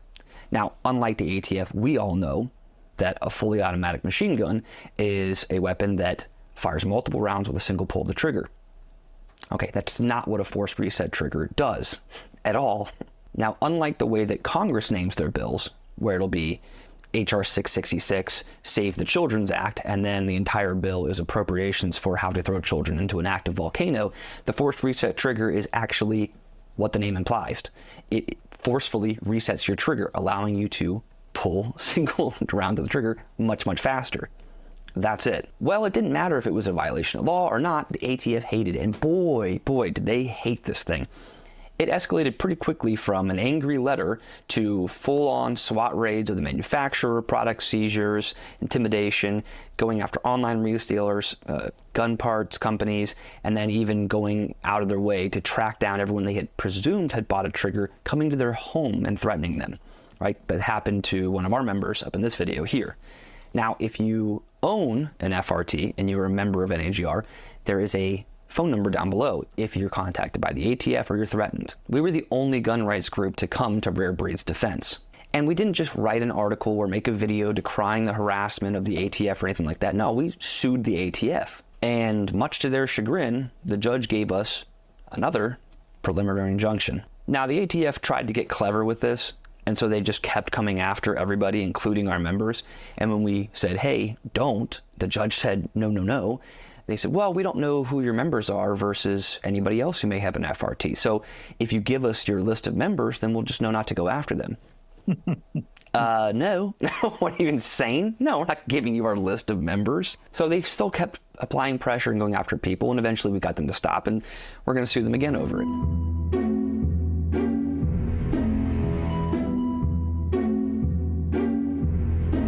Now, what feels like a year ago actually just happened in September.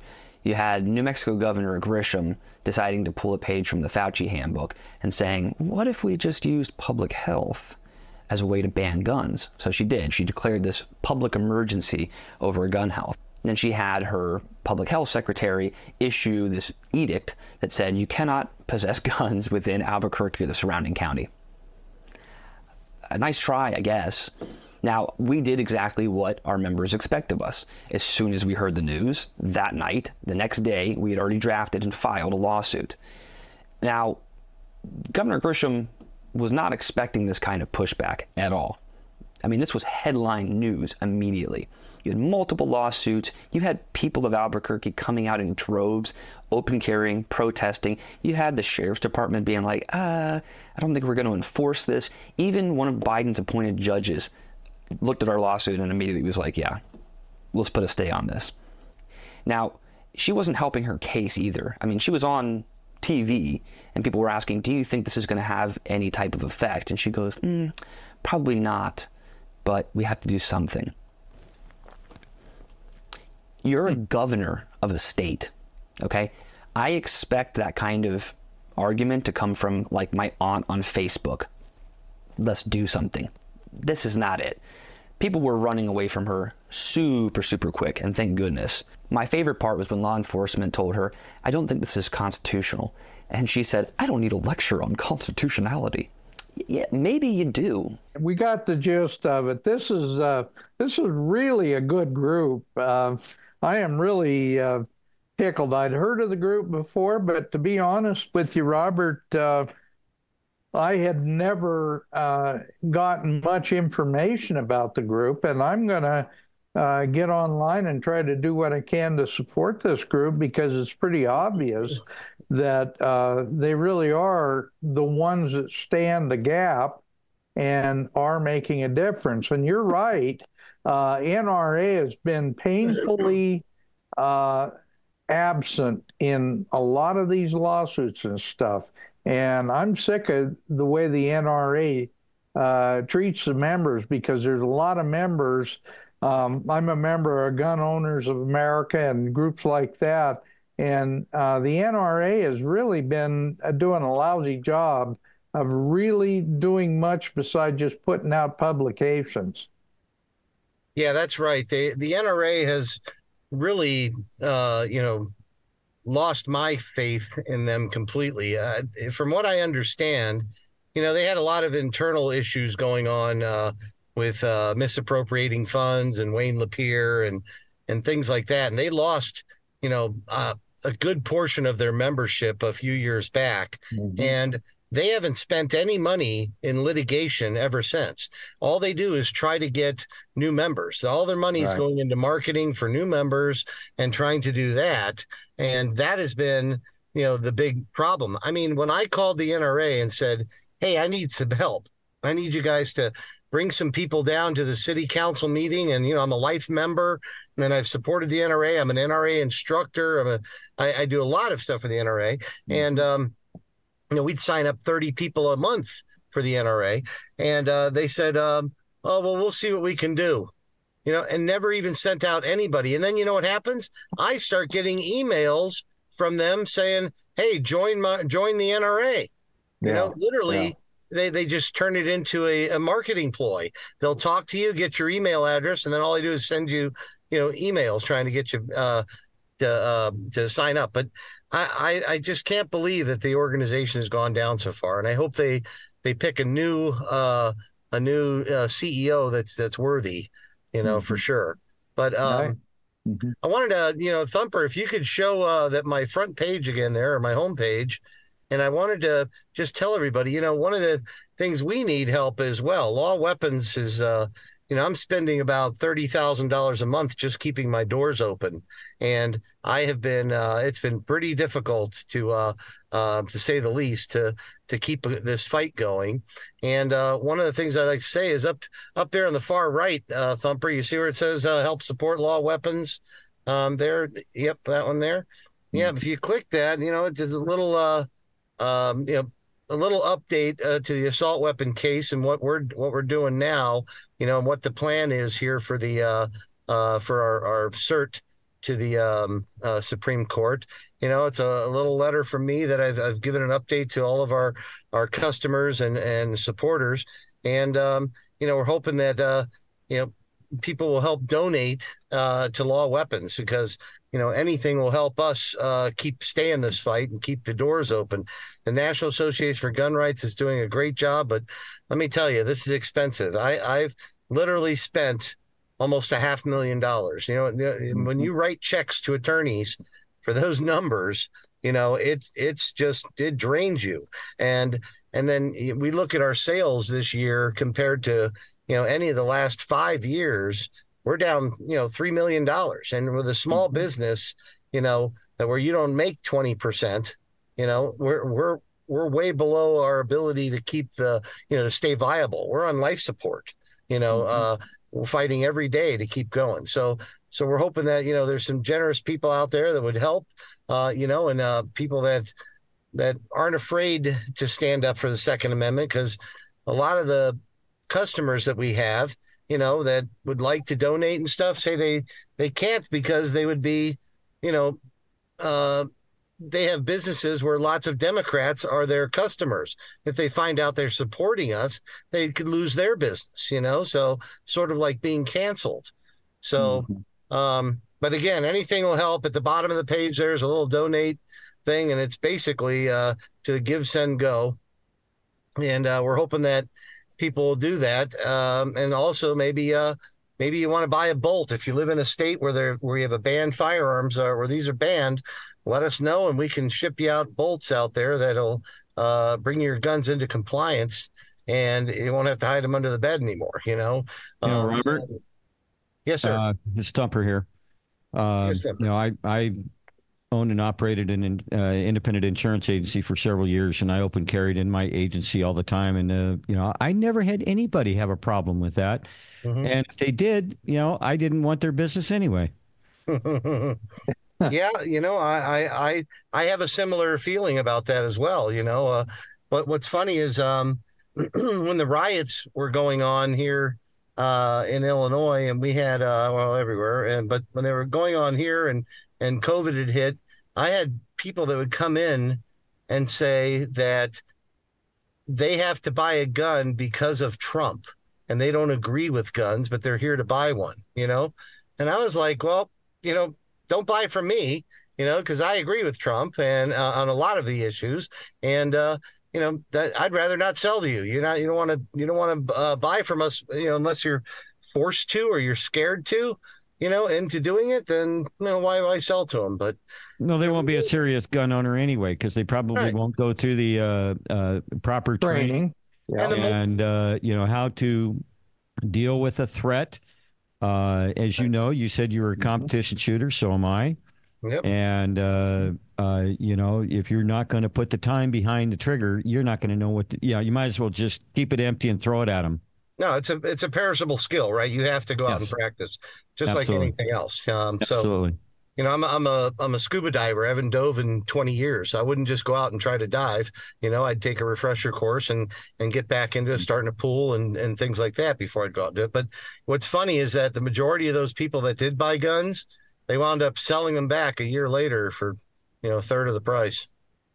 Gun buyback programs, something like that? Well, they brought them back and said, I don't want it anymore, because the riots are over and COVID was dying down. Robert, can I ask you a question? How did they rationalize that Trump was the problem? Oh, he started COVID. He started the Black Lives Matter. He got everybody in a riot. That's all the things that he's done. The craziest things you could ever think of, they reason was Trump's fault.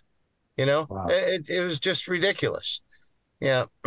Trump made me do it. Trump made me do it. Trump made me do it. Exactly. Exactly. This is insane. It is. It's hard to believe, but it is where we're living in 2024. This is it's hard to believe. I mean, as a kid, I grew up, shooting all the time. It was just, heck, I remember taking my firearm into my machining class in high school after school to repair something on it and asked the teacher, can I bring it in? Sure. Went out and got it and brought it inside and did a little milling work right there in school. We had a gun range in the basement of my high school. We did too. Right. Yeah. Yeah, we did too. And I can't tell you how many times I'd bring my my rifle in and leave it at the office in the school because I was going to go out shooting after school. Yeah. And I was, I'm talking 10, 11, 12 years old. Nobody said a peep because that was just a way of life where I lived in Montana. Right. Wow. Okay. Yeah. Really nice. Yeah. Yeah. Yeah. I'm amazed every day. I mean, look, we learn something new every day. I take life as it happens, and you learn from it. I learn something new every single day of my life. I've seen I saw a gun come into the store, and I don't know how many tens of thousands of firearms hundreds of thousands of firearms that I've worked on over the years. And I saw a semi-automatic revolver come in for the first time ever. Never even knew it existed, So I learn something every day, and and I like talking and debating with people, and just I want to hear their side of the story. I want to get as much information as I can so that I can filter it through what I've lived through in my life and my history and come up with a reason to understand it, But people don't do that, If John says it's this way, I guess it's that way, and that's the mentality of people today. Well, as a matter of fact, you mentioned that, but I've got an old Mauser broom handle that was made in 1896. And that would be illegal now, by the way. Yeah, they were made with that, with actually the detachable stock. Yeah. And it actually goes inside of the stock. Right. Yeah.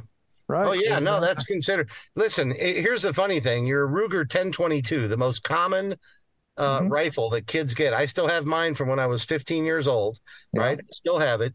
That rifle, if you take off the stock and put on a different stock that has a adjustable stock on it, maybe you want to fit a younger shooter. If you do that, it's an assault weapon. If it's a 22 caliber handgun that has a threaded barrel on it, it's an assault weapon. Wow. Yeah, any firearm, any rifle, some fire rifle that has a threaded barrel is an assault weapon. But they don't think about these laws. Do you know that 90% of the firearms out there that are rifles, they have a threaded barrel because the barrel screws into the receiver? But they didn't say, it's only threads on the muzzle end so that you can attach a suppressor or something like that. No, they just say threaded barrel. Well, if you really look at it, at the exact text of that law, it would be, 99% of the firearms in the world, So it's amazing. It's amazing. Well, and the thing is, why in the world? That's something I don't understand anyway. A flash suppressor or a silencer would be considered a deadly weapon or make something an assault weapon. I mean, not wanting to make a bunch of noise makes perfect sense if you're a hunter. Absolutely. You don't need as much ear protection, right? It's safer for you. You don't need the ear protection, and you don't scare the hell out of animals. Right. So that they run and jump, and you can't get them with a second shot if you happen to only wound them. You don't want them to run away wounded. So, yeah, that's one. And the flash suppressor, if you're defending yourself at night, and you have a big flash in front of you, well, it temporarily blinds you. So you can't see your second or follow-up shots as well because you've just been flashed with a bright light in front of your face. So and you make yourself a target, too. And, that's their excuse. They say, well, we don't want to not see where the shot's coming from. Well, the other side of that is, hey, we're not blinding yourself so that you're putting your shots accurately on the target you need to shoot at. I get it, but in a self-defense situation, that's needed. If you're in the middle, if you wake up in the middle of the night in your bedroom and there's somebody in there with a knife coming at you and you fire one shot, it's going to take you a few seconds or so to readjust your eyes to see the second shot. By that time, if you missed, he's probably stabbed you 12 times, who knows? So in a situation like that, a flash suppressor would be great. But a muzzle brake is helped to design to distribute the gas in a different direction to reduce muzzle flip so that your follow-up shots are more accurate as well. So it's all about accuracy. And, when they even talk about assault weapon attachments. So anything that can be attached to an assault weapon is an assault weapon attachment.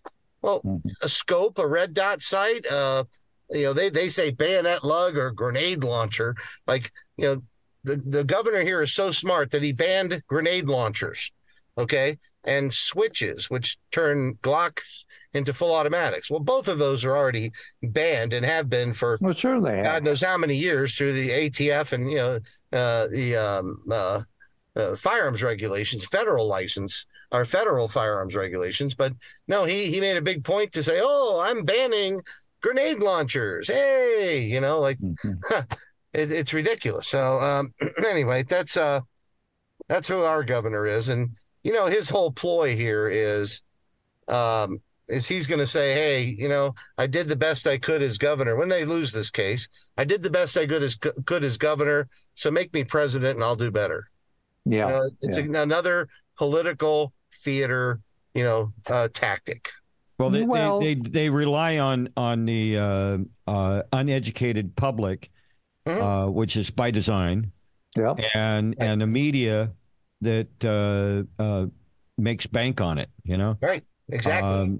And so we have a tremendous amount of education. Informing people about militias and that through our governors. That's a very important, and there's a lot of move. We have a host here on the show earlier today, Brent Winters, and he works with Sheriff Darleaf. Are you familiar with him? No, I'm not. They've been doing classes for sheriffs on their constitutional duty and all of that. Well, they announced on Facebook that they were doing a class. Within 24 hours, they had 22,000 responses. Wow. Facebook took it down. Now, this is an acting constitutional sheriff giving these classes. Brent Winters is a lawyer, constitutional attorney. Constitutional attorney. And so, it's not, fake medical information like they were using to ban stuff during COVID. These are two, they've been doing these classes for a long time, but Facebook took their page down. They took down the page of a constitutional sheriff offering classes to people to become educated on their Constitution and their sheriffs. Yeah, of course. Well, Thumper, they're depending on people's ignorance. They're depending on people not understanding what weapons are about, what firearms registration and all these other things are all about. They're depending on people being ignorant, and then they can convince them through their controlled media and a bunch of criminal politicians that nobody needs to defend themselves. Well, if there was ever a time we needed to defend ourselves, it's right now. Absolutely. Amen to that. Yeah. Well, Robert, let's you're moving forward with this. Let's talk about what you perceive for timing to get all this stuff through the courts moving forward. Do you have an idea of the timing that's going to be involved in moving this through with Hannah Hill and others that you've talked with? Yes, we do have it. So we're given 90 days from the Seventh Circuit's ruling, and that puts us sometime into into February, into February. But I think we're actually going to be doing it. We're talking about getting it filed here in the second, third week of January here, and they're just making sure it's ironclad. So we got plenty of time to do it, but we are going to get the cert filed, and then we expect to get oral arguments happening in the fall, maybe October. And then during those oral arguments, we're going to ask for a stay. We're going to go on a stay to stop the enforcement. And if they do it, then it'll affect the entire United States. So every assault weapons ban that's similar, because they're all just, again, copy and pasted laws, it'll stop them all over the state, all over the country. And that'll be a big victory, that alone. But I'm sure that, that the Supreme Court will knock this down. They will set them straight and correct them, these lower courts, on what they've done. But what I'm really concerned with is, not concerned with, but my continuing battle is going to be how do I ever recover from these losses? Then it's a monetary case against the state and the city, and that can go on for many more years to come. Will law weapons survive that? And we don't know, and that's the thing that keeps me up every night. Well, I'm going to mention this, Robert, because you and I talked about it. When you moved from Florida to Illinois and had the business in another town, and then moved to Naperville, you spent a lot of money in the process of doing that, but you had paid for your home. You had a home that was completely paid for, and were doing quite well in your business because of the various things that you worked on, like training people how to, to safely self-defense. And you worked with law enforcement. You worked with a lot of different groups and had a very successful business. Well, in the process of what they've done to you now, your very successful business, you've had to mortgage your house to the hilt, and you're pretty much running on fumes right now. Am I fair in saying that? And that's why people need to help support you. Yes, you're exactly right. So, I probably have a few $100,000 in credit card bills. You wouldn't believe what the monthly interest payment is. And we've had to mortgage the house and, sell some things, some precious items that we had to be able to pay the employees when we were trying to keep everybody on board. And now it's literally, paying this bill and that bill and having to put some of them off for months, saying, hey, we'll catch you in the following month. And, just constantly juggling just to keep, the doors open. Every single day, it seems like there's another bill due and not enough money in the bank to pay it. So, to actually recover from this is an astronomical number, and when you think about a business, how many businesses do you know make a 30% profit margin? There ain't many, and we're not one of them. Maybe at 20% or 15% in profit or enough to, where the company actually makes some money, but after paying all the bills, there's a little profit left there, but I don't know, maybe 10%. Well, when you lose 80% of your sales, how do you do it? $30,000 a month, used to not sound like a lot of money to me years ago, but $30,000 a month is a dying struggle every month. And that's the average it takes just to keep my store going.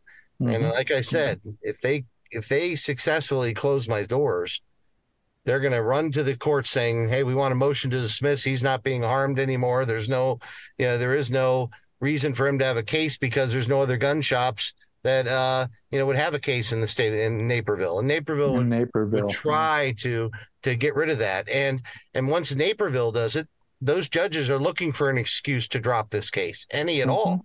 Anything that'll delay it a couple of years and try to change the makeup of the Supreme Court, they'll do. So it's imperative that we just keep the doors going, keep us open and running, and we need the help of all your viewers out there to help us do that. And remember, we're fighting for your rights too. It's going to come to your doorstep next.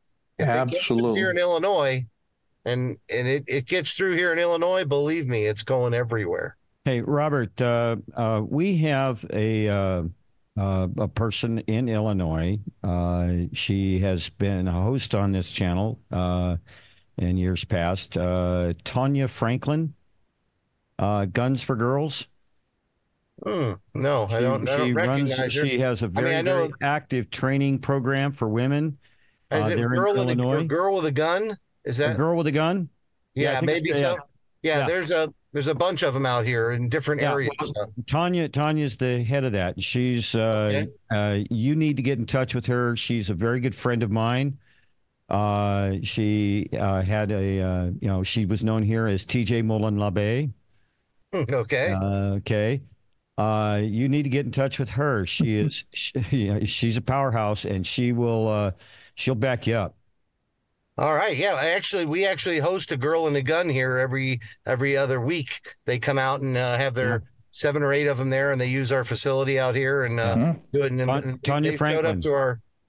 Thumper, do me a favor if you would, Thumper. Go ahead and send me her contact information, and I'll get it to you, Robert. Oh, that'd be great. I was looking for a piece of paper here, so that'd be awesome. Yeah, that way we can kind of keep this going, because you're right. I mean, if in fact you fail, your business fails as a result of trying to do the right thing, they would jump on that as a reason to dismiss all this litigation that's going to the Supreme Court. And now that they've learned all these new ways to try to circumvent it, they'll come up with all of some very elaborate stuff for the next round. So we want to keep it at bay, keep it going now. Let's get to the Supreme Court and win this thing and throw this law in the dust pile like every other, like segregation. It should be thrown right in the dust pile and forget about it, and let's move on with our lives across the country. And I'll tell you, Dan, I want to recommend a couple people to come on your show that could help, talk a lot more about this. And I mean, we can do that off air there, but I have a few people that would love to explain their views, and they're very similar to ours. Well, I'll tell you what. I'll tell you, it wouldn't be too hard to get Tanya on a call on a show with you. Okay, right here. Yeah, she'd jump on that in a heartbeat. I'm all yours. You let me know when, and I'll be there. I'll tell you what, let's do that, and maybe get Hannah Hill on, because she's very articulate too, and put together a program on all the things that are going on nationwide now, and kind of flesh this out even a little bit more. Yeah, the more people we can get the word out to, the better. So she must be training a class. She must be training a class today, because I would have gotten a tweet by now, because she does listen to our shows. Okay. Well, Hannah, I'm sure would love to get on, and we could even get Dudley Brown, the president of NAGR, to get on as well. Okay. So Dudley Brown. Okay. Yep. All right. Well, some of the other people I would love to get is Roger Kroll. He's the owner of R Guns in Carpentersville, and Todd Vandermine. He's a former NRA lobbyist and Illinois gun guru here. He knows quite a bit, and we can get Tim Ball and maybe even a couple, maybe even a celebrity. Okay. Yeah. I better not say his name until I ask him, though. Okay. Yeah, that would be good. I think I probably know you're talking about. That's okay. Let's put it this way. He played baseball, football, and basketball, and he is a major leaguer in the Hall of Fame for all three. Now, that wasn't who I was thinking of, so that's great. That is great. Wonderful. There's also Uncle Ted. Uncle Ted, we'd love to get into. Yeah. That's who I was thinking of, was even Uncle Toby, Ted. either one, yeah. All right. Well, again, Robert, it's important because people need to understand that if you run out of gas on this thing, it's going to be curtains for a lot of people's gun rights. You're fighting for their rights as well as your own, and it doesn't matter if someone would come on and give you $1 a month or $1 period. That's $1 more than you started out with. And believe me, the strength is in the numbers. If we could get 1,000 people to put in $10, that's $10,000. That would be a huge help. That'd be a huge help. There's 2.4 million FOID card holders, which is a firearm owner ID card owners here in Illinois. If just a third of them gave me $1 would be fantastic. But, if people, even a small donation, they all add up. I'd really encourage people to just go to my website and take a look around, and you'll see the solutions we have for the assault weapons what they call assault weapons, but also a donation page and a lot of really good information. And by all means, if you're in Illinois, come by and visit the store. Stop by, shake my hand, and let's talk a bit if you can, come out. But yes, please tell everybody that we're at the apex here of fighting for our rights in this country, and we are the lead case, and we're the ones that need it desperately and need it the most to stay through this fight. So please help if at all possible. Well, and I know what a proud man you are, and I know how many of us, I have the same problem. I don't like asking anybody for financial support. This isn't a matter of wanting to do it. It's a matter of sometimes it's just absolutely necessary. And frankly, you can only be the only one carrying the ball for so long, and eventually you run out of gas. Yeah. If I can too, add to that, Dan, the firearms issue is for so many people, the gateway into discovering what has happened to our country, what has happened to our government, what has happened to our court systems and our Congress and everything else. Once people start going down the rabbit hole of why they have to fill out all this paperwork, why all these state restrictions and federal restrictions and rewriting of open-ended gun legislation by the bureaucrats to redefine, what a gun is, what a stock is, what a receiver is, all this stuff, which we see happening by the ATF. Mm-hmm. That is the start of the people starting to sort down through the rabbit hole, because it leads everywhere. And the only reason that we are not in the same situation as so many other countries in this world, because they could not and have not been able to successfully take our firearms away from us. And had they been able to do that, like they did in Australia and several other countries, we'd be in so much worse shape than we are right now. And we're not in great shape as it is. But we are far better than we would have been if we'd have lost our firearms rights years ago. Oh, yeah, absolutely. Amen. Absolutely. Well, Robert, thank you for being our guest. And I do have that number for you, and I will talk to you off air. Let's see if we can put together another program where we can get a lot of people sharing some of the experiences they've had. And because this is a big deal. Thumper's absolutely right. If they take away our Second Amendment right, we will have no rights, because fact is, the reason they haven't even taken away every one of our First Amendment rights is because a lot of us have the ability to protect ourselves. That's right. You're so right.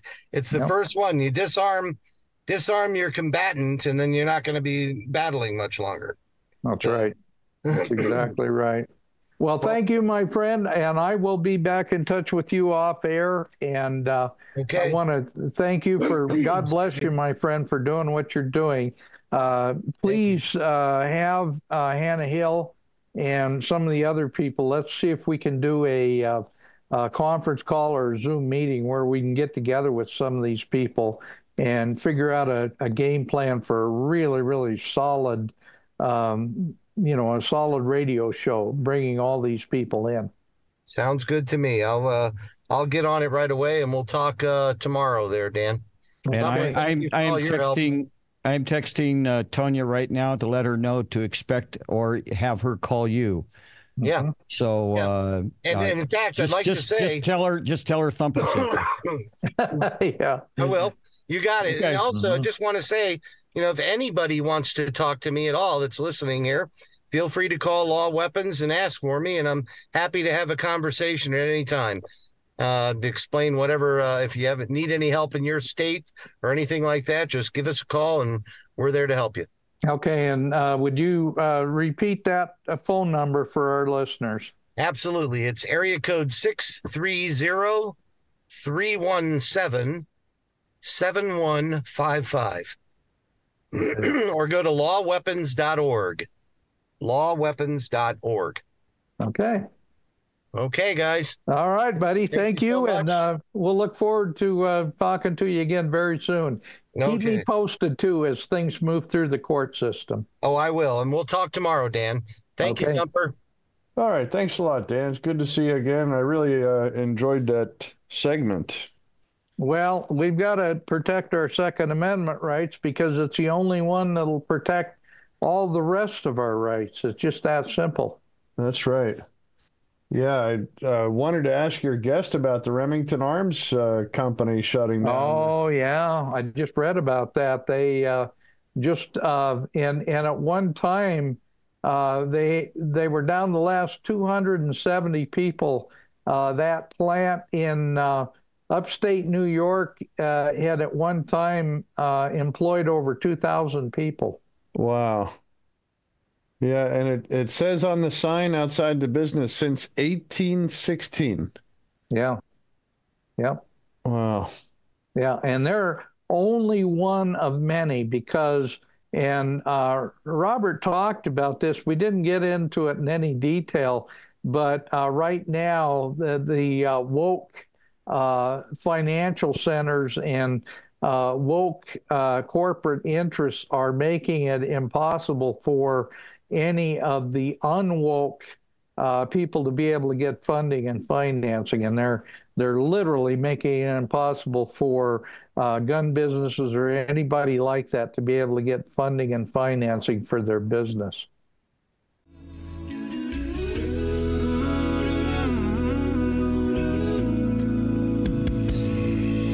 From the lakes of Minnesota to the hills of Tennessee, across the plains of Texas, oh, from sea to shining sea, from Detroit down to Houston, and New York to LA, where there's pride in every American heart, and it's time we stand and say